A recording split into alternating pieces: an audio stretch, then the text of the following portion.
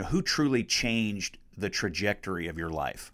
I can honestly say Mitch McConnell and Elaine Chao changed dramatically the trajectory of my life. I don't know what would have happened to me, but I know it would have been different, and certainly I would have missed out on a lot of the things that I've gotten to do. Attention passengers, we ask that you please fasten your seatbelts at this time and secure all baggage underneath your seat or in the overhead compartments. Flyover Country with Scott Jennings is prepared for takeoff.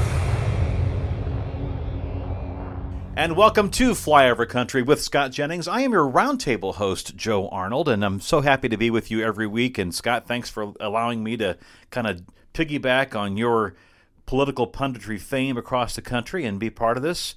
But this week, Scott Jennings, after all of the roundtables and one-on-one interviews that you have done, and some really notable ones, just a few the months of the podcast's existence, everywhere from Jake Tapper, your colleague at CNN, to David Axelrod, actually another one from CNN, come to think of it, David Drucker, Josh Kraushaar, Senator Tim Scott, Senator Mitch McConnell, Eric Erickson. I mean, all across the political spectrum here in terms of, whether it's punditry or elected officials or journalists, you had a chance to speak to some very interesting people. We have. We've had a great run. We started doing this last year, and I wasn't sure how it was going to go. I know a lot of people and have been fortunate to meet a lot of people along the way. What's been gratifying is that they've all been willing to give us some of their time. And reflecting on it, we've had some really good interviews. Some of these people came on and were just really thoughtful. And the great thing about this format is you can let people talk. This is the difference between TV and podcasting. You can let people talk. I think about Tim Scott from South Carolina, and he was just really, really thoughtful and articulate about so many issues. The governor of Oklahoma, Kevin Stitt, really impressed me. I didn't know him before we did the interview. Really impressive to me. Axelrod was a really thoughtful guy.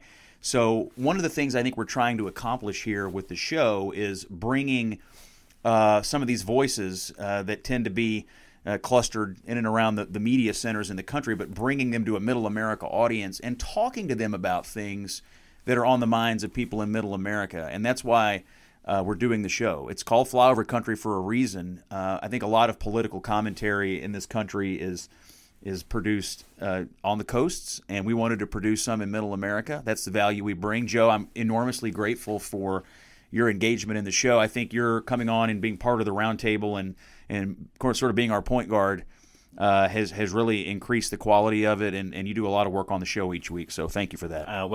Scott and I have known each other for about 25 years. I mean, going back to the days when you were a University of Louisville student and working like 20 hours a day because you were a full-time student, a McConnell Scholar at the University of Louisville, working part-time but almost with full-time hours at WHAS Radio, which is, by the way, the 50,000-watt Clear Channel, blowtorch station of Middle America from Louisville on. And Scott was a journalist. He was a radio newsman at the time. I was a talk show host. We kind of changed our roles later on, where I became a journalist and you became more on the other side of that punditry, obviously. And but so happy that we can do this together. But I want to turn the tables on you today, Scott, because you've been the interviewer of all these one-on-ones. And I thought it would be a good opportunity for us to interview you instead and give me a chance to interview again, which is one of my first loves. So, what you're good at. You sort of glossed over it, but Joe Arnold was one of the most celebrated and important journalists in Kentucky. I mean, you were the dean of the political journalism world here in Kentucky for many years. You're now on the corporate communications side. Welcome, by the way, to the dark side. The dark side. There you go. But Joe was one of the most insightful journalists. So when we had big campaigns here, if you wanted to find out what was going on, and you know what I always appreciated about your coverage was that you always seemed to find an angle or find some kind of part of the story that the rest of the reporters were missing. I think it's easy in sort of covering races for every conventional wisdom to take hold, and everybody feels like they have to do the same story. But you were always willing to go against the grain a little, and I appreciated that about you, and I think it's made you very effective in all the things you've done. That's very kind of you, and I will tell you that having Scott Jennings as a pundit or as an expert or as a campaign spokesperson made my job more fun. It made it challenging because there were times where you would call me like any other flak would, and saying, "I can't believe." I wish I had some recordings of some of our tussles. when you grilled me and things like that. But actually, the podcast kind of reminds me. Scott and I have gone on many baseball trips together, other family trips together, and a lot of these conversations just in the truck. We sometimes would turn to each other and we would say, "This would make a great podcast." We said it a lot. Some of this reminds me too of you mentioned when.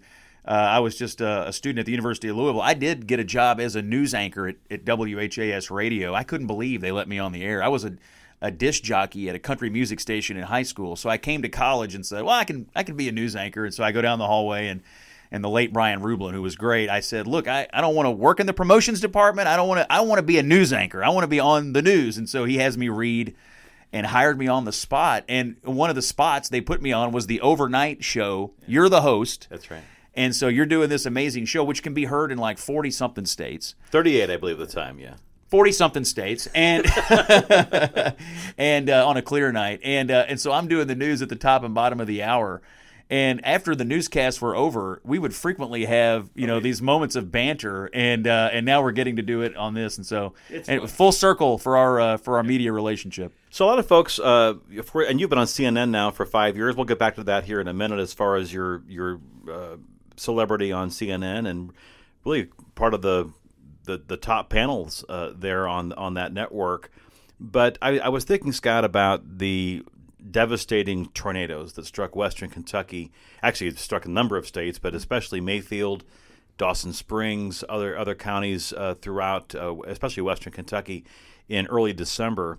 And a lot of folks who knew you from CNN did not know about your upbringing or where you're from, but suddenly your hometown being destroyed in that tornado, Dawson Springs, at least much of it was, thrust you into that light. Obviously, that's not the reason or the way you'd want to introduce your hometown to the rest of the world, but it was an interesting juxtaposition, I would think, for you. Yeah, I remember that first morning, right after it happened, and there were no news crews on the scene yet, and it was the dark of Saturday morning, and we were all trying to figure out what happened. Actually, CNN had me call in and sort of describe basically to the viewers, where is Dawson Springs?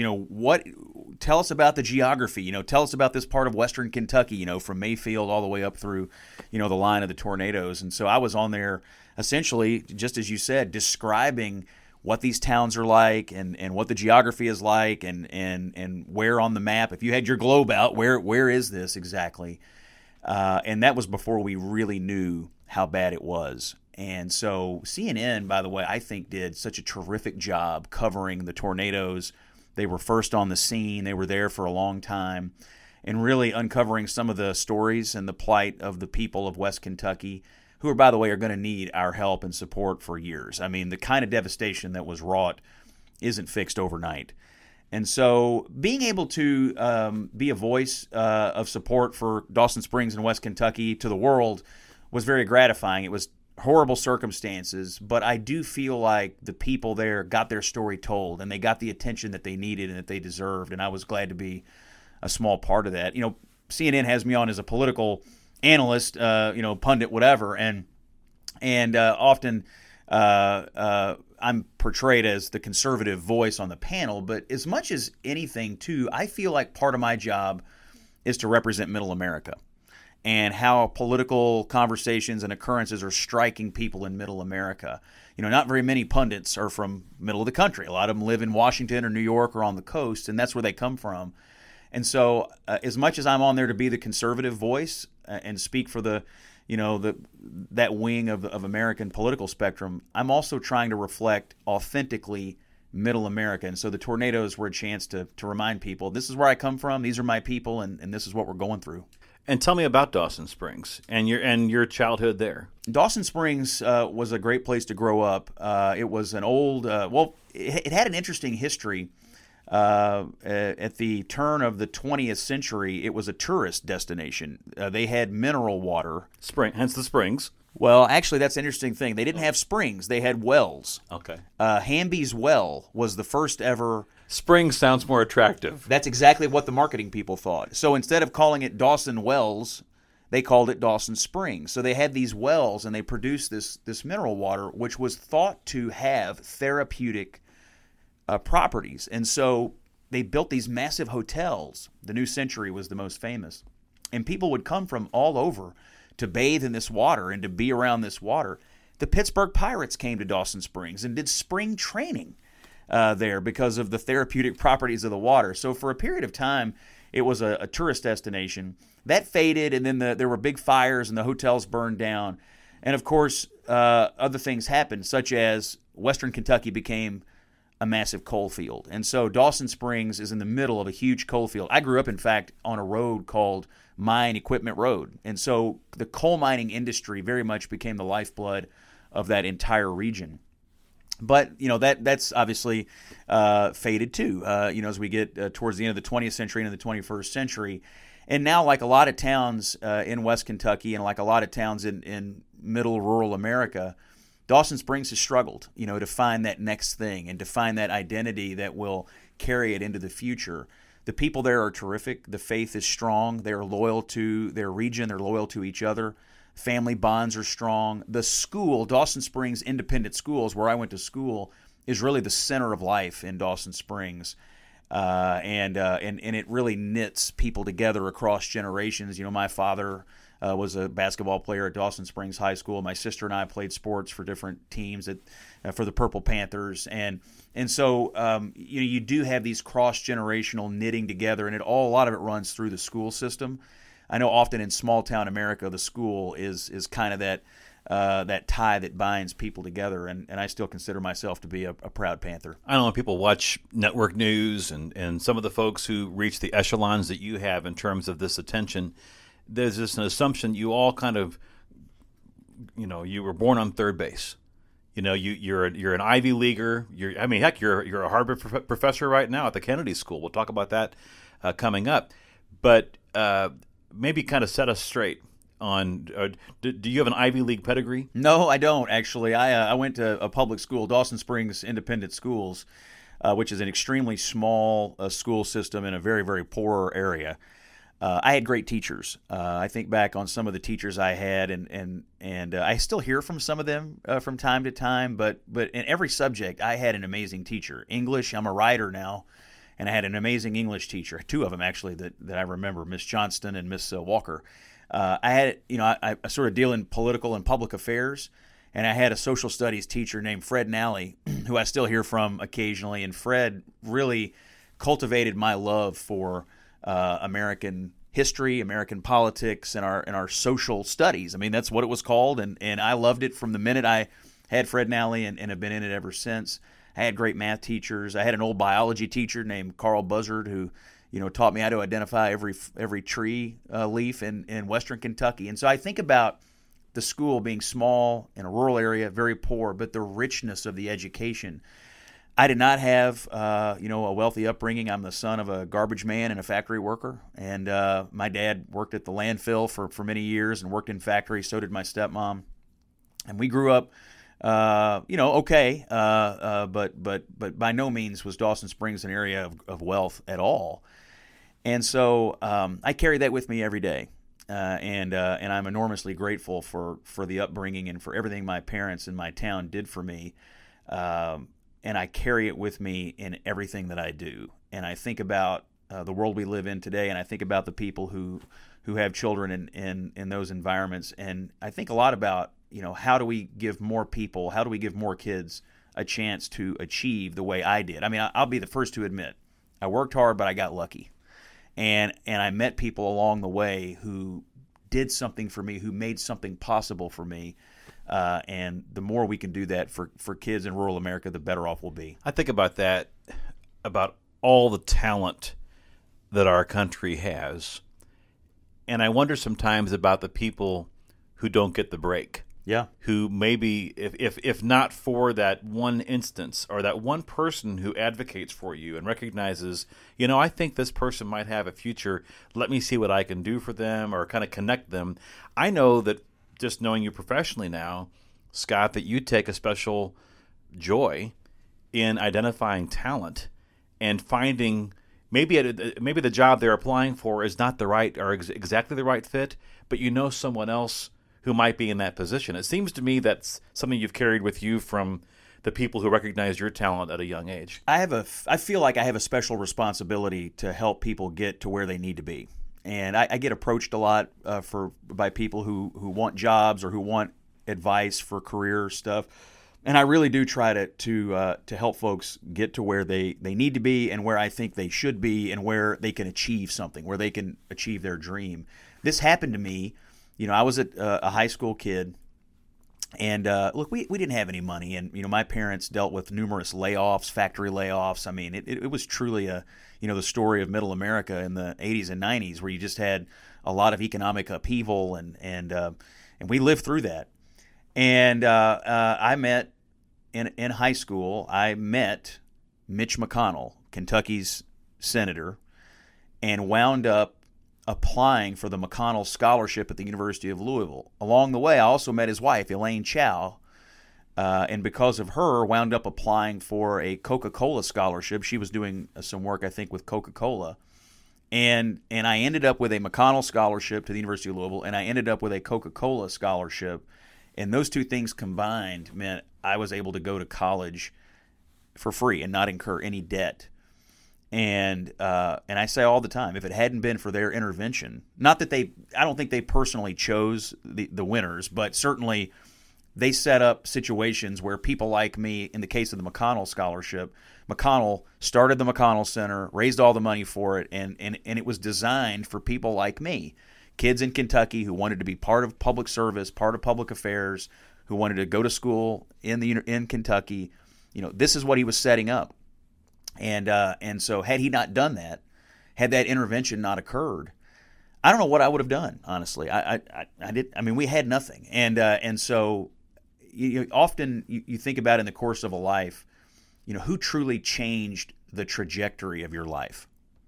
I can honestly say Mitch McConnell and Elaine Chao changed dramatically the trajectory of my life. I don't know what would have happened to me, but I know it would have been different, and certainly I would have missed out on a lot of the things that I've gotten to do. A quick aside about the McConnell Center, and you joined it very early on in its existence. I don't know, maybe the second or third class? Yeah, I went to school in fall of 96. I think they started it in 92, and so the first class had just graduated, and so we were still very much building it. The director of it was he's since passed, a professor named Dr. Paul Weber, who was enormously impactful to me.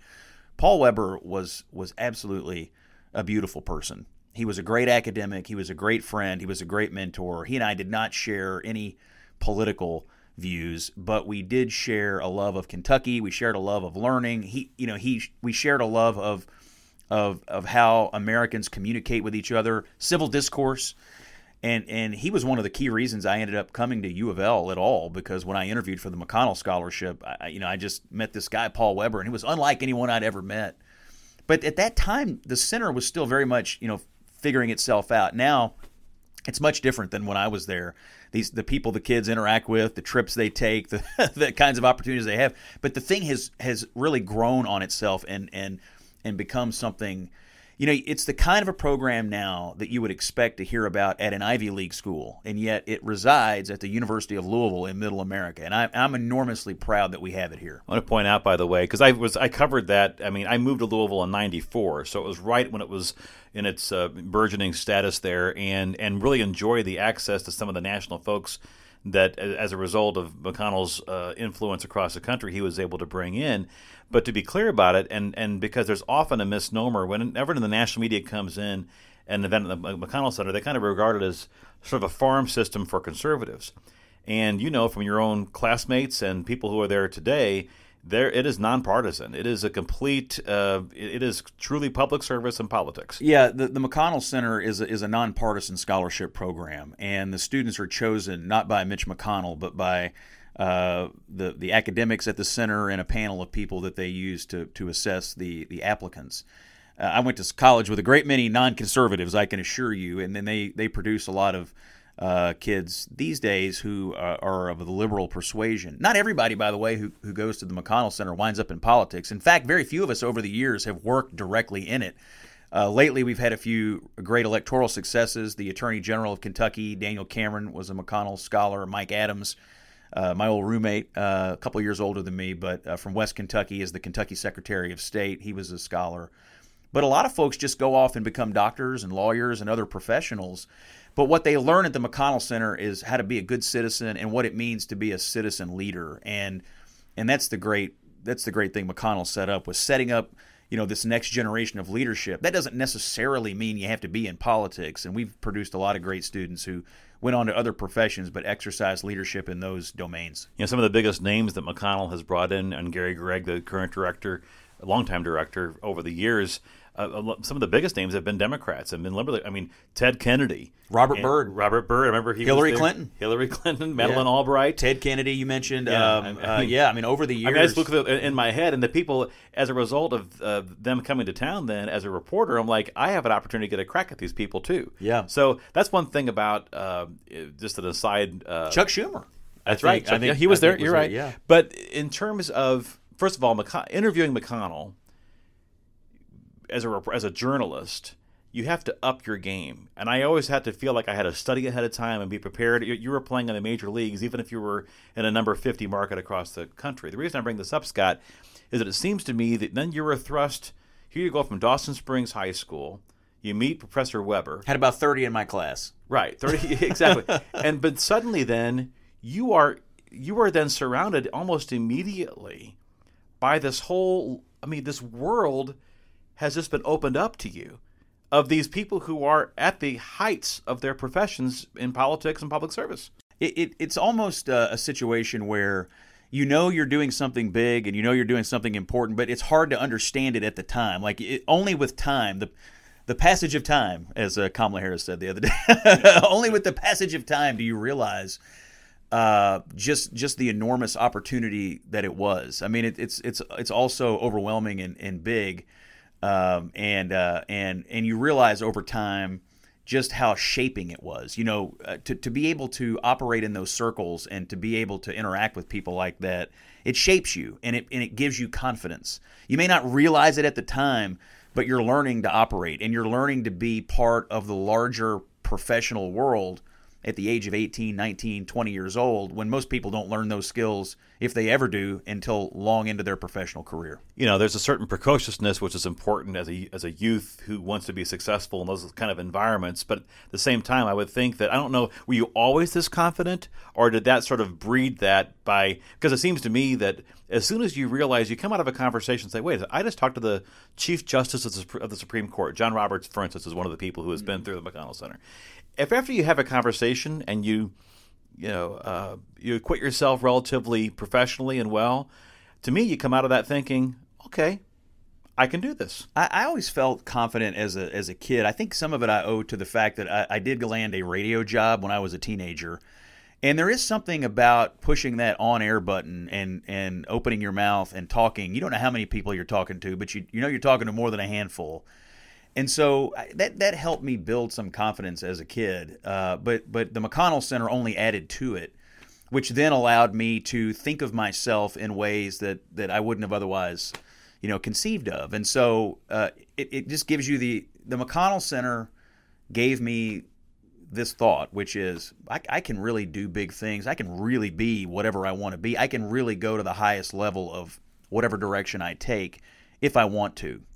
I belong. It's like, and I think ultimately for a lot of rural kids, there is that question of, are they going to let me in? Am I going to have access? Are they really going to treat me like I belong? And the McConnell Center built that for me, and that's one of the things I try to talk to kids about today that ask me for advice is you have to act like you belong, and you have to be that person. Don't let them shut the door in your face. Coming from where you come from, they need to hear from you. Your perspective is valuable, and don't let anybody tell you otherwise. I'm going to skip out of chronological order here and talk about your experience right now at the Kennedy School at Harvard, where you've been teaching now for how many years? Is it 2 or 3 years? I started my first foray into the Kennedy School was in 2018. I was a resident fellow at the Institute of Politics, so I lived on campus for a semester. And then after that, I built a course with my friend who I met at Harvard, Robbie Mook, who was Hillary Clinton's campaign manager, who I absolutely adore. Robbie is a great guy. And I Is he in the reserves? Isn't he? He's in the U.S. Naval Reserves, and he was just activated for like over a year, I think, and was in Afghanistan during the fall of the airport at Kabul and the evacuation, and he's got an amazing story to tell. Maybe we'll get him on here sometime to tell it. But Robbie and I built this course, and the idea was to have two political operatives, one from each party, really talk to the students, not about ideologies, but about the business of politics, the language of political operativism, and also this, to model civil discourse. Because I think in the current political era, there's an assumption that Republicans and Democrats, like Robbie and Scott, couldn't even talk to each other. And that's just not true. And we try to do that in the classroom and show people that, hey, politics is a business, and there's something to learn from people who may not have the same views as you.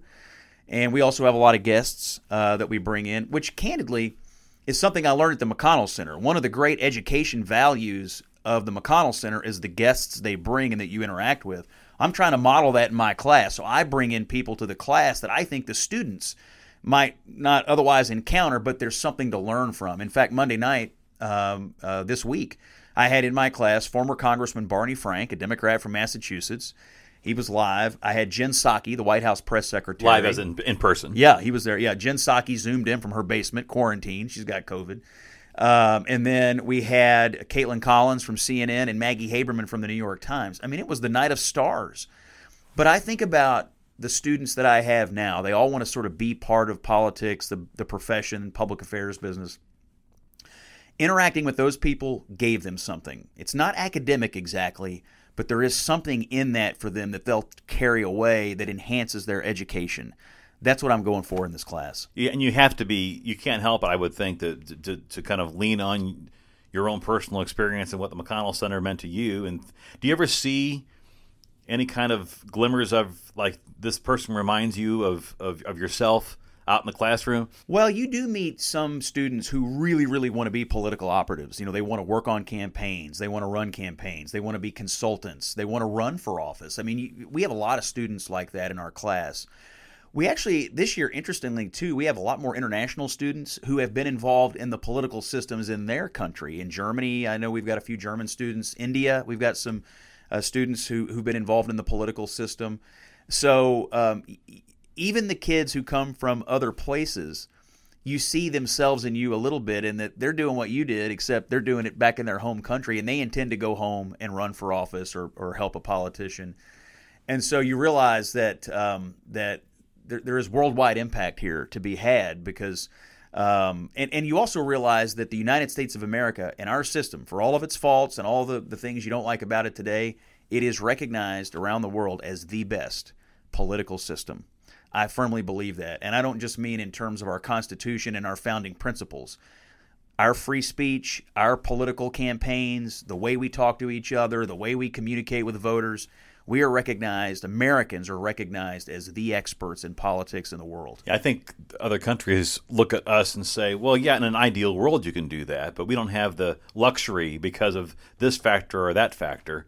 But thankfully our civil liberties are still in place to be able to protect those. A lot of American campaign methods get exported, to other places. And you do see American political consultants working in other countries and sort of exporting what they've learned in their campaigns here to races elsewhere. I think that's a good thing for the United States. Whether it's a Democrat or Republican operative, I think it's a good thing when the United States exports our brand of democracy. Now, in my memory, you haven't counseled any campaigns internationally, but you have been like an election observer and lectured or spoken in other countries about what goes on here. I have. I've done some election observation work. When I was special assistant to President George W. Bush, I did some. And then more recently, I've gone on a few trips internationally and had some interactions with the electoral system and people who were in elective office in Europe and in Africa. And it's interesting to learn about what they do, how they do it, why they do the things that they do. But it's also interesting to listen to the questions you get from them about American politics. There's a hunger for what we do and how we do it in our politics. And I think that's, all issues aside, You have to remember that. We are the light of the world in so many ways. The United States is the light of the world. That extends to our politics. People watch us very carefully about how and why we do things, and they want to know because they might want to do it too. And so if you happen to be in the business, remember that. Whether you know it or not, what you're doing may be setting an example for others in other countries. So I have a 17-year-old son, he'll be 18 in July. We've been to more than a dozen campuses across mainly the Midwest, but also the Northeast. And okay, I'm in my mid-50s. I just admit this. It's been a long time since I spent a great deal of time on a campus. It's been just kind of jarring, just the overall wokeness of the world on these college campuses. And I bring this up, Scott, because I have to wonder, you're flyover country representative to the analyst or political class, on CNN and elsewhere. You obviously are a conservative. You're a Republican. And yet you are a professor at Harvard. How do you find that? Well, I find it quite well, to be honest with you. When I first went in 2018, I wondered how it was going to be.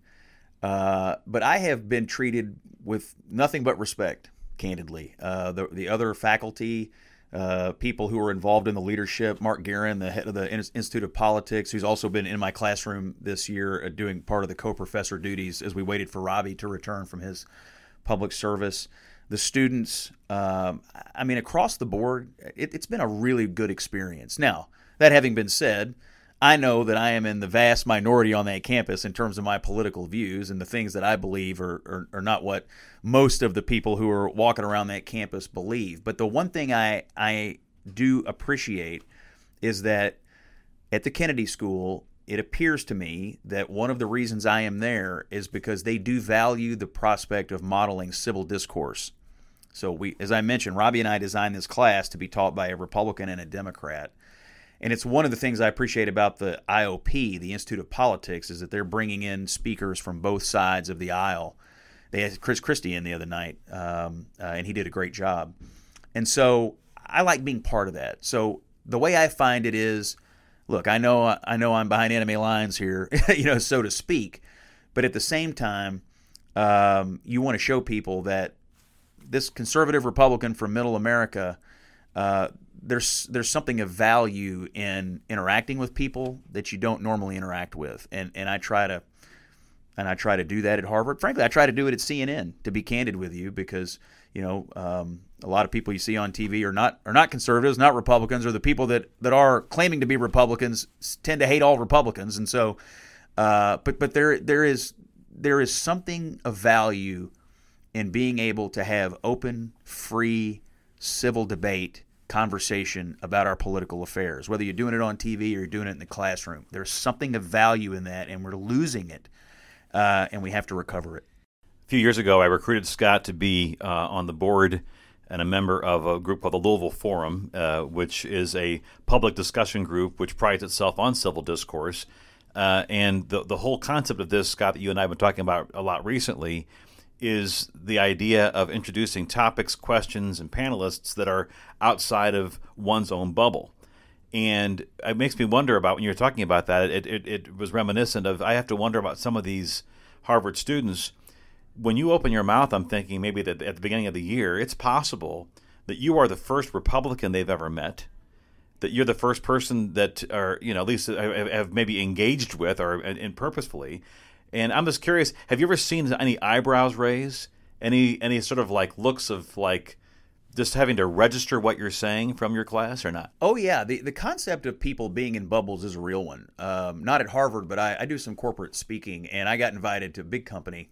You'd know it if I said it. I got invited to they were doing a diversity training day, so they wanted to have some political speakers. And so I got there and I realized I was the diversity. and I actually, as I did my presentation and did it with another political speaker who was a Democrat. And afterwards, a guy came up to me and he said, "I'm pretty sure you're the first Republican I've ever met." And it's kind of funny to hear that.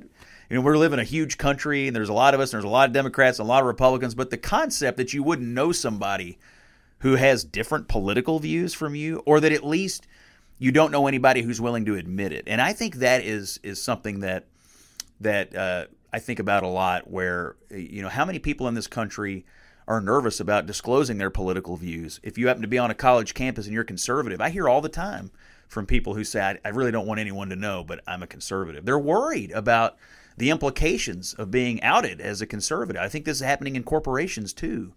We got to end this. It's ridiculous that we're running around trying to cancel each other because we disagree. Americans, the American Republic was founded by a bunch of people who disagreed with each other on a heck of a lot, but they had common purpose, and the purpose wasn't to cancel each other. The purpose was to build something great, and so that's what I'm trying to get across, I think, to the students is and to some of these speaking engagements I have is, there's a lot we don't agree on, there's a lot we do, but our purpose is the same. You mentioned a couple of students that you've seen in your classrooms over the last several years at Harvard might have a political operative future. How old were you, or at what point at University of Louisville and McConnell Center did you think to yourself, I might want to be in this game for a career? Well, when I was a little kid, my grandfather was a local elected official. He was a magistrate and served in the Hopkins County Fiscal Court. He was a Democrat. He was also a mayor of Dawson Springs before I was born. And so I grew up around very hyper-local politics. And from a young age, I knew that it was awesome. Riding around in my granddad's station wagon as he would go out and respond to constituents, look at potholes, et cetera, et cetera. So I had it sort of in me from a young age. When I went off to the University of Louisville, I actually, truly, for many years, for most of my time, I thought I was going to be a journalist. I wanted to cover politics, and I wanted to be in the conversation, but I thought I was going to be a journalist. But then something happened to me, which was at the conclusion of my senior year, right at the conclusion, in the year 2000, I got a phone call from Mitch McConnell, who said, when are you going to get off the sidelines and get into the game? I'll never forget it. And how old are you now at this point? You're 22. You're about to graduate. I'm serving as a news anchor at WHAS, and he was recruiting me to go to work for then Texas Governor George W. Bush. And so I thought, you know what? I'm going to do it. I think he's right. And so I had a trip to China. I had to go do a study abroad in China. And when I got back, I became one of the leaders of the Bush campaign in Kentucky. And we won, and from there, the rest is history. So after George W. Bush won the presidency, you didn't work at the White House immediately. No, I stayed in Kentucky. Well, I went to the Presidential Inaugural Committee, where I was part of the team that produced the opening ceremonies at the Lincoln Memorial, which was pretty cool. My job was to procure as many porta potties as possible for the massive crowd. It's an important job. It is actually very important. And I think probably had we not had the porta potties, we'd still be talking about it today. So the fact that I did my job means that the focus was on President Bush, the First Lady, Ricky Martin, Jessica Simpson. We had an all-star lineup. But I came home to Kentucky, worked in local politics, worked for the Senate president for a bit, but really wanted to do campaigns. So I worked on Mitch McConnell's 02 campaign, a big success. Worked on Ernie Fletcher's. When you say worked on, what are you doing? I was for Mitch McConnell, I was his political director and his communications director in the 02 campaign. So what is that? Give me a task. Organizing. We had field operations all over the state. We had local grassroots leaders. So really building Mitch McConnell's political organization. Also that year we had a number of other Republican races on the ballot, especially in the state Senate that he cared deeply about. And so I spent a lot of time on that. And then as a communications matter, back in those days, we still had a few journalists running around that wanted to cover campaigns in Kentucky. And so I was the principal conduit for the campaign to those reporters. And that's where you and I reacquainted ourselves. We kept in touch, of course, over the years. Yeah. In a variety of ways, including through fantasy baseball leagues, but that's where I would run into you again and interview you in that era. But it seems to me that by virtue of building Mitch McConnell's political network, or at least building upon it, you're also building your own. Yeah, you meet a lot of people, and then I was able to parlay that experience into 2003, where I did the same kind of work for Ernie Fletcher, who was running for governor, and we elected the first Republican governor in Kentucky since 1967. And then I went back off to work for Bush again. I love George W. Bush and Dick Cheney. And I moved to New Mexico in 2004 and ran his campaign out there in the land of enchantment. Now, bear in mind, at this point, New Mexico had gone for Al Gore. Correct. In the year 2000. By 366 votes. So this was interesting for you to be assigned this state that was a swing state in that regard. I had never been there in my life, and got out there and spent the whole year out there, and it was just a knockdown, drag-out campaign, nip-tuck the entire way. Had a whole different voting system. They had early voting out there. I'd never experienced that in Kentucky. And the issues are different. You know, you're out in the Southwest. The population is different. The players are different. I mean, it really was a stretching experience for me to go to a totally different place where you know nobody. The issues are different. And the race between George W. Bush and John Kerry was really close, and New Mexico mattered from the first day I was there to the day it ended. Remind me, what year were you and Autumn married? We got married in 2004. Okay, during the campaign. I was going to say, I thought around the same time. I came home to get married. That's right. And immediately went back to work in New Mexico. We took our honeymoon. We got around to it in December of 2006. So she was very patient with me on the honeymoon. So 2004, though, is also, I would think, talking about the pivotal years in terms of the fact that New Mexico then was one of the few states that switched. 2 states switched, yeah. Was it Iowa? Iowa was the other, and Bush picked that one up as well. We won by 5,988 votes, I think, in New Mexico. So just incredibly close out of hundreds of thousands of votes cast. I mean, it's a really close race. What were you most proud of as far as what you did in New Mexico to help make that happen? I think the campaign's focus on non-traditional coalition building was the reason it won, and turnout in rural counties, to be honest. So we reached out to a lot of Hispanic parents who you didn't think of Hispanics as being a traditional Republican voting coalition, but Hispanic parents really bought into Bush's idea that schools must be better, that if we don't have better schools, we can't give our children the next iteration of the American dream. So we did a lot of that. But then rural turnout was huge. And it's one of the campaigns where I really learned and started to think about the power of the Republican Party could be in rural America.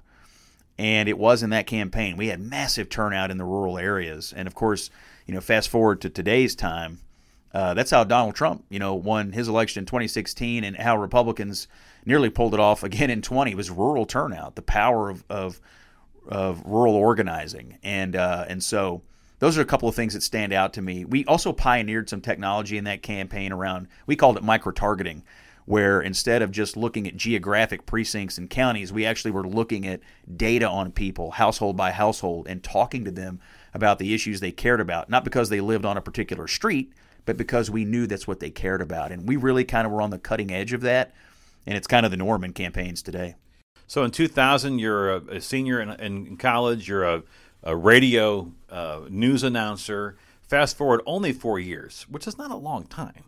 And suddenly you're at the point where Karl Rove is calling you after the victory in New Mexico, saying, come work at the White House. And it was an honor to get that call, especially since on Election Day I'd gotten a call from my boss at the campaign, Terry Nelson, who was the national political director for Bush, who called me to reassure me that despite the fact that we were going to lose New Mexico, that everyone knew how hard I'd worked, and that I'm sure they'd find some amazing job for me somewhere in the federal bureaucracy. And I told him on the phone, I don't think we're going to lose. And he said, well, I mean, how do you think you're going to win? Look at the early votes. The Democrats have just such a lead on you. And I said, well, I think we're going to win by 5,000 or 10,000 votes. And we did. And so to go from that conversation to winning to getting invited to work in the White House Office of Political Affairs was quite a thrill. And obviously, the White House, I know your patriotism. I've been with you in Washington and in Frankfurt, our state capital here. And I know that you never tire or become jaded by being able to have access to those incredible places. But I have to ask you, when the offer came in, just emotionally for you, personally for you, what was that like? I mean, it was shocking. It was hard to imagine, because that was the dream. When I first went to work for George W. Bush in 2000, I told people at the time I would really love to go in the White House. And I meant go in it. Like, would they maybe let me come in one day and see and look around? And not only did that happen, but I got invited to work in it. and what was really meaningful for me was just thinking about how hard I'd worked in campaigns, how hard I'd worked in school, all the things that my parents had sacrificed to make sure I had, what I needed to succeed. All that comes welling up in a moment like that. And when I walked through those doors the first day, just walking in and looking at the majesty of the whole thing, it was overwhelming, candidly, because you don't imagine growing up in Dawson Springs that they're going to let you within spitting distance of the White House, let alone have a job in there. And so, again, it was another one of those moments in my life where I felt like I was carrying rural America or middle America with me. I was there because of some of the things I'd done and some of the people I'd been fortunate to meet, but I always feel like I'm carrying it with me. All of my background, all of my classmates, all of my upbringing, I'm carrying it with me and making sure not to forget where I came from. And so, in government and at that level, a lot of people you meet are from the coasts, Ivy Leaguers, they know people, their families knew people, but I didn't, and I wasn't. And so as much as being there for my politics, I felt like I was there to faithfully represent Middle America. You talked about the experience from the very beginning with helping to build some of Mitch McConnell's network in Kentucky. You mentioned the porta potties at the inauguration. The reason I bring these things up is that there are so many details that need to be taken care of, and somebody has to do them. And that's where it seems to me, just knowing you for as long as I have, is that you have never seen yourself as being above a task or a detail, and that's where I would think it really would be crucial for someone in the White House, because otherwise those are the kind of mistakes that are very easy because everyone's looking around saying that's not my job. Oh yeah, and the political affairs office for Bush, details is a good way to put it. We did handle a lot of the details. The president is the titular head of his political party. And what comes with that is just this enormous amount of details, whether it's events or interactions with candidates and party committees. We had a huge role in the president's domestic travels. Who's he going to meet when he gets off the plane? Things of that nature. Little details that you don't think about, but somebody has to take care of it. I also had a huge role in personnel. The president has to appoint thousands of people to political things, everything from boards and commissions to the Supreme Court to cabinet jobs to political appointees in the agencies. And we had a mission to help try to find people who had supported the president's agenda faithfully, who wanted to serve, and get them to Washington. When I took that job in the personnel zone, Andy Card, who was the White House Chief of Staff, told me that there's a tendency in a White House to restrict your thinking to people who are within 3 blocks of it. And one of the missions he gave me was think about people from everywhere else who would make great public servants and try to get them here. And so, and that's a detail that's often overlooked, is finding people that wouldn't ordinarily have a chance, but who would be great, and bringing them to Washington. That's what happened to me. And so this is the through line of your entire career, even to today. And I was able to bring in and help the president meet and appoint a lot of people who might not have otherwise made it. And we had people from Kentucky that I had met, New Mexico, and we had a staff in the political affairs office, and we each had responsibilities for different states. And so I talk to my guys all the time, like, listen, think about in these states, people you met along the way, people that have a specific expertise or they know something, they can do something, and just ask them, would you ever consider taking an appointment? Would you ever come to Washington? And I think you'll be surprised at what you turn up. And we did turn up a lot of new people, and I think George W. Bush gave a lot of people a chance to serve that might not have otherwise had it, and I'm enormously proud of that. I'm always interested when I watch, and I've never served in the White House or any political, I've always just been a journalist or now, like you said, corporate comms, if you will. And so I look at the sort of the fraternity of people who go through there. I know that you've gone to reunions in Texas, for instance, with some of the W squad there. What is that like in terms of what is that shared experience? How does that actually gel you?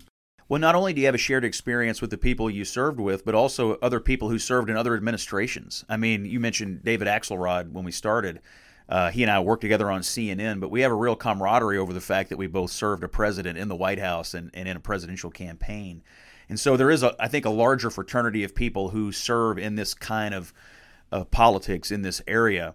And that's been fun to talk to people about their experiences and what was the same and what was different. What you'll find is a lot of commonality across Democrat and Republican administrations about the nature of their job and what they had to do and some of the problems they had to solve. So that's been fun to realize.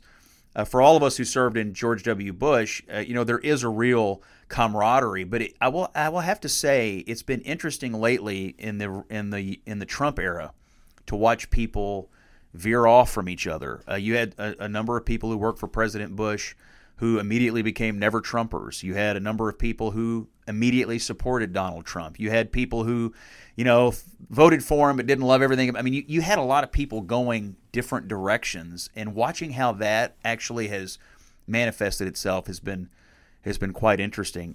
And it's also happening now with Liz Cheney, the representative from Wyoming. I'm a huge Dick Cheney guy. I mean, I love Dick Cheney and learned a lot from him and from watching him.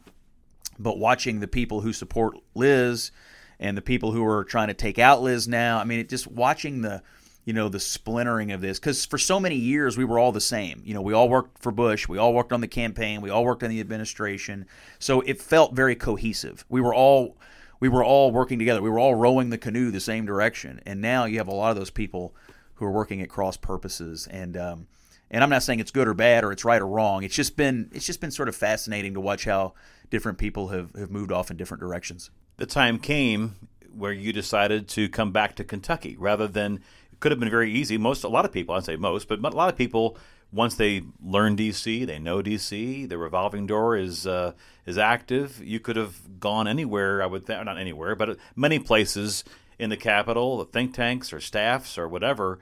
But why did you decide to come back here? Yeah, well, my wife and I always wanted to come home. I did turn down some jobs in Washington coming out of the White House, but we always wanted to come home and raise our family here. We didn't have any kids when we were in Washington, and we always had talked about when we had kids, we wanted to raise them in Kentucky. She's from Whitesville, just outside of Owensboro, also western Kentucky.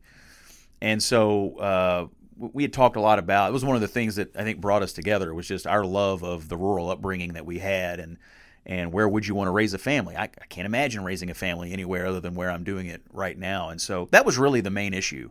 Now, I will say I've been able to build a career in Kentucky that takes me back to Washington a fair amount, and it takes me to New York and takes me to Boston. And so I still get a little taste of it every now and again, and I enjoy that. But when you ask me where is home, home is Kentucky. I never felt like Washington was home. I always felt like Washington was a stopover for public service, and I enjoyed it. And I like going there now, and I love posting my pics of the Lincoln Memorial and the cherry blossoms as much as anybody. But that's a place to visit. Home is Kentucky, and Autumn shares that, and I want, candidly, our kids to always view it. I don't know what will happen to them, but I always want them to think of Kentucky as home. Of course, you had the bona fides of the White House to sort of, certainly that buttressed your public relations, credentials and that kind of thing. But still, you have to, in some ways, start over when you come back. When you leave a town, you leave a workplace, you leave, and you're striking out on your own. Yeah, I was starting over in a couple of ways. One was I had been gone for a few years. And two, when I came out of the White House, we were under siege. This was the second term of George W. Bush. We were in the middle of all these investigations, which were all ridiculous and just stupid. But, when your name's in the newspaper because you were Karl Rove's deputy and your emails are all being published in the Washington Post, I mean, it makes it uncomfortable, and it makes it you worry about, what has this done to my image? When I left here, people thought well of me. And when I'm coming home, do they still think that? What do they think of me now? Am I going to be able to make it? And I've been fortunate. I've built a really nice career here in the public relations and public affairs industry in Kentucky. But starting out, I was as unsure as anyone. Plus, it was a new business for me. I'd been in journalism and I'd been in politics, but this was a whole new business. So I had a lot of, I'm a confident person, but I did have a lot of internal uncertainty there starting out. It all has worked out great, and I've had a really nice experience back home. But I'd be lying if I said on day one I knew it was all going to work out, because the truth is I didn't. See, I'm conservative personally in the sense that I like having a paycheck. I like having a 401k. I like basically having someone else, subsidizing my medical insurance. And you had an existence. I'm not saying you were itinerant as a campaign person, but you float from employer to employer, yeah, as a free agent, or if you will, or freelancer. the White House certainly for that period of time. But then, I always have a great deal of admiration for anyone who has enough confidence in themselves, put their own name on a shingle and say, I'm going to stake my claim on this. It's worked out well for you. Yeah, I think the confidence to do it in the private world, which I've been doing now for many years, came from the campaign world. Because as you pointed out, you take a job on a campaign, well, the checks are going to stop on Election Day. It's over. Even going to work in the government for the White House, I mean, George W. Bush will leave office at some point. And so, you take these things that are finite. So you're always facing an uncertain future. And getting comfortable with that and embracing that, I do think was good training for what I'm doing now, which is being a partner at RunSwitch Public Relations, the biggest firm in the state, one of the biggest in the region. We do work all over the country, but every 2 weeks we got to meet the payroll, and every year we had to make a budget, and we have to have the client base to sustain what we've built here. And so nothing is handed to you, nothing is given to you, and it's and there's always there's always the next thing, and you learn that working in the campaign world. So it was a good training, I think, for me. So, of course, you've met a lot of people here. You have a lot of clients here, and you've built up that client database with the more employees you have. But of course, you're a big reason for that. Here, I think you have other partners, Steve Bryant and Gary Gerdeman, and who else am I missing in there? Well, Kaylee Price is one of our senior leaders Kaylee and I have been working together since 2008. She was like an intern for Brett Guthrie, who's one of the best members of Congress. And I met Kaylee when she was a college student working for Congressman Guthrie, then candidate Guthrie. Then she went to work for him as congressman. And she is just the best. And Kaylee and I have done public affairs together, campaigns together. She went to Ohio with me. We worked for Mitt Romney together. And I didn't mention that. Yeah, that but she just that was 2012. Yeah, that's right. But anyway, Kaylee's been with me virtually every step of the way, and is just an enormous part of my success. I can't imagine having done much of this without Kaylee, to be honest. And the same is also true for Steve and Gary. Steve and Gary and I have been working together since about 2007. And having a partnership with, they're not from politics. Steve's an agency guy, and Gary is really a corporate guy. And having their individual expertise combined with mine has made a really, really substantial firm. We're a hefty firm, and we have a lot of expertise here from a lot of different areas, and they're a huge part of that, and I'm grateful for them as well. So when was it that, I'm trying to remember now, because I used to have you on my shows, or the different things that I hosted. But when was the first crack you had again at being a national commentator? When did that happen? Good question. Well, I had done, when I came back to Kentucky in 2008, I immediately started doing campaigns again. I worked on Mitch McConnell's 2008 race. I was a senior advisor. I ran Congressman Guthrie's first campaign, and that was a close race, a very highly targeted close race, and we won. I did some more campaign work in 2010 of a local nature. Ran some state senate races that I don't think an incumbent state senator in Kentucky had lost a race since 1996, and I beat two of them. So that was kind of the first independent consulting kind of stuff I did. Then in 2012, I worked for Mitt Romney, and in Ohio. In Ohio, we lost. Very disappointing. I think we did everything we could have done. I can't think of a thing I wish we had done differently, because we executed exactly as the campaign wanted us to, and we just came up short. The heartbreaker. But I came home in 2014. I went back to work and ran the independent expenditure group for Mitch McConnell. It was really after the McConnell cycle in 2014 that I started doing more commentary. After that race, actually, you know what? After the 2012 race, I had started writing a newspaper column for the Courier-Journal. And then after the 2014 race, that's when it started to get a little bit more national pickup. And then in 2016, I didn't work for the presidential nominee, Donald Trump. I did do TV, and I started working mostly on Fox News. I did some MSNBC, but mostly Fox. And several nights a week, I was the polling analyst for Brit Hume on his show, the 7 o'clock show, all during that cycle. That was an interesting time, because who had just left Fox News that he had to Greta Van Susteren had abruptly left, and Brit had kind of retired. They brought him back. He needed somebody basically capable, solid, personable, telegenic, if you don't mind me saying. And I don't mind. Go on.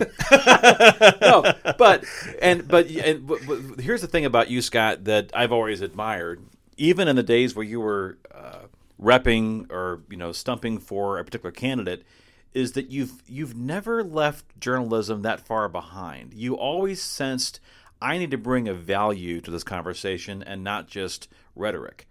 And that, I think, is what really put your stamp on the national punditry or analyst stage, is the fact that when you came there, you were not just there to hear the talking points that I was faxed, shows my age, the talking points that I was sent. Do you remember? I'm sorry, say that again. Let me get on. Let me get my Encyclopedia Britannica out. What is that word you use? Fax? Fax? Okay. But now, be honest, at one point you did fax talking points to somebody. Oh, in the 2000 campaign, my first ever campaign job, yes. I had a beaten up old fax machine in the Bush Cheney headquarters, and I would stand back there with press releases. And until I realized how the broadcast function on the fax machine worked, I would individually type in the phone numbers. And let me tell you, there's 120 counties in Kentucky, and they all had a newspaper. And so I was literally standing there all night faxing. Then I realized you could program it, and it would do it. But it would take hours for these things to go out. And man, I don't miss those days. Wow. My point being, on the talking points though, is that there are, and I think most of us can just, as viewers, and frankly in the era of podcasts too, I think people can be far more discriminating and realize that there is, there are surrogates, and then there are free thinkers. You always, to me, have where you've carved your niche, is that even when you're on CNN and maybe you're the resident Republican or conservative, you still see yourself to an extent as a journalist. Well, I do, because I think at its core, journalism is telling people the facts and the truth. And so I never go on TV and lie. I mean, people ask me all the time, like, what does it take to be a success as a commentator? And I'm like, don't lie. Don't lie for anyone else if they ask you to. Don't die on every hill. And make sure you're adding some value here beyond what anyone could just pick up anywhere else. And that's it. That's the secret. And I see a lot of people, and they just, like you said, they're good at reading the talking points. My view is anyone can do that. What can I do? What's unique to me? And I think that when I was doing the Fox stuff with Britt Hume, I really was trying to give the viewer some insight into the polling that was available to kind of let them into the conversation a little bit. What's being discussed inside the campaigns as a response to this? I mean, anybody can look at the numbers and see, but what does it mean? What will this strategically mean? How would a campaign react to this when they get it? And I try to blend all those facts, the truth, and the analysis together into the product that is my commentary. And so I do carry that journalism gene inside of me. And I tell you, where people get in trouble in this business is just not being honest about what's happening and trying to spin a yarn because they think it's their job to spin something. No, your job isn't. Your job is to deliver some kind of honesty and about what's happening. And that may be good for your side one day, but it may be bad one day. But you have to be honest with the audience enough to admit it when it's one or the other. You've counseled me in communications, corporate communications, or strategic communications realms. The other lesson I think in that is don't talk about things about which you don't know anything. Yeah. And I would think in your role now on CNN, where you've been 5 years? 5 years. There are times where you might be called upon to comment on a developing story, situation, heck, the situation in Ukraine, and military experts are out there.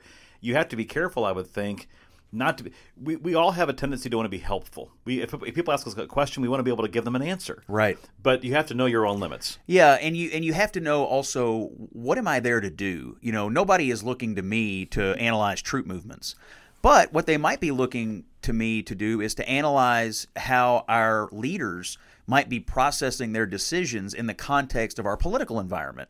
So when I get put into the situations where we're discussing subject matters, well, even on coronavirus stuff, I'm not a doctor, but what I can tell you is about public opinion and political sentiment and how that might impact a politician's strategic thinking when dealing with a massive crisis. And so that's the value I play. And That's a good lesson. Don't be something you're not. Do what you do. And inside of all of us, we all have some kind of an expertise. And in this particular job that I have for CNN, I'm trying to provide analytical insights that are unique to my experience and to my expertise. So what I do on it's just for fun. My hobby is to go on Twitter and to look for the mentions of Scott Jennings KY and see what people are saying. The rank and file CNN viewers after you make an appearance. I would say here are my main observations of the responses. First of all, you must smirk a lot. I hear the word smirk. I see the word smirk a lot. Why is he allowed to be on CNN? I see that a lot. I see that a lot. Yep. Other things are just sort of obscenities. But there are occasionally. But I will see this as well. I'll say, like I can't stand saying this, but he really made a good point. Or I appreciate the fact that he's willing to admit something positive about our side.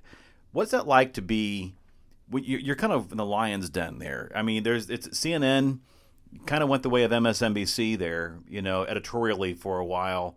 I don't know what it is now under the new leadership there, where it's going to be with right now. I think they've kind of went back to their roots, if you will, I remember the Persian Gulf War originally, and Bernard Shaw and that whole team, and Wolf Blitzer originally. And they really, I think, have shown their strength as an international and national political and global powerhouse there. Anyway, but politically speaking, there certainly is an expectation from, at least among viewers, for this CNN talent to carry the water of more of the liberal or Democratic side. Well, I have to say, I've never been censored or told what to say in this job. And when I got hired for it, my boss, all she ever said to me was, we just need you to be your authentic self and to give your opinion based on your own experience and your expertise and what you really think. That's it. That's the only directions I ever got. And I tell myself that every time we have one. I've done thousands of panels now, and it's still the instructions I'm operating on today. And I think it's actually served me pretty well. I mentioned this earlier, but I am never going to die on every hill. There are a lot of people in this business who will die on every hill. And no matter how dumb it is, I'm going to defend it until the last. That is the most credibility sapping thing you can do. And I just am not going to do it. The most troubling commentary that you mentioned that I hear is this: why is this person allowed to speak? And I actually think it speaks to a larger issue in this country where you have a significant number of partisans on both ends of the spectrum who think that the other side should be literally banished from the public square. I specifically think in the progressive left, there are people who think that we should not allow conservatives, on the channels that we should own. Mm-hmm. And this is terrible for America, by the way, for people to think this. We need to have free and open public debate. One of the reasons I love this job on CNN is their willingness to put me on in the face of that, I think, is good for our national political discourse. A lot of my conservative friends have asked me, why don't you go be on a conservative channel? Why aren't you on Fox more? Right. Why don't you do that? And I think to myself, why do we have to silo ourselves? Why do we have to all get in a silo here and talk only to each other? Why can't we have a Republican talking to the CNN audience? Why can't you have and on Fox? Why? And they have some, but why can't a Democrat talk to the Fox audience? Why can't we talk to each other? And I go back to my days at the McConnell Center when we did talk to each other and my academic training there, and think about that a lot today. And so I value my role because I know that a lot of the people that are watching aren't going to agree with me. But I do think it's important for the conversation to occur, and I do pay a little bit of attention to what people say, because I'm always interested in when I say something that you don't expect. When I zig when you think I'm going to zag, I'm curious about how that hit the audience's ear. Scott Jennings is a longtime friend of mine, and how much I value your friendship, Scott. It means the world. We have gone through a lot together. We have gone through some great Cardinal seasons and some bad Cardinals seasons. I babysat your chickens. Not my children. I would never allow that. Chickens, yes. Children, no. Anyway, we've gone past the hour mark, and I think for our podcast purposes, I think we should probably call today here. But thank you for your friendship. Thank you, and thanks for being part of this show. I think we have really made some good shows. We were in here last night doing our roundtable, which we're going to take a break this week because we're on spring break. But I thought last night's show was terrific. Just the free-flowing conversation. Jared's behind the board. He was part of it. Kevin was here. And I just think these conversations are fun. I mean, this is kind of a fun thing to do, but I think there's a lot of value in this. So I think for you and me, from where we come from all the things we've been through, from the background we have, producing something of a high quality for the audience is meaningful to us, and I think we're doing that. And it wouldn't be possible unless you were part of it. Thanks for sharing your story with us, and thanks for listening to Flyover Country with Scott Jennings. Flyover Country with Scott Jennings is a production of Bluegrass Media Lab, coming to you from the heart of Middle America, Louisville, Kentucky. If you like what you heard, subscribe to Flyover Country on Apple Podcasts, Spotify, or wherever you find your favorite podcast.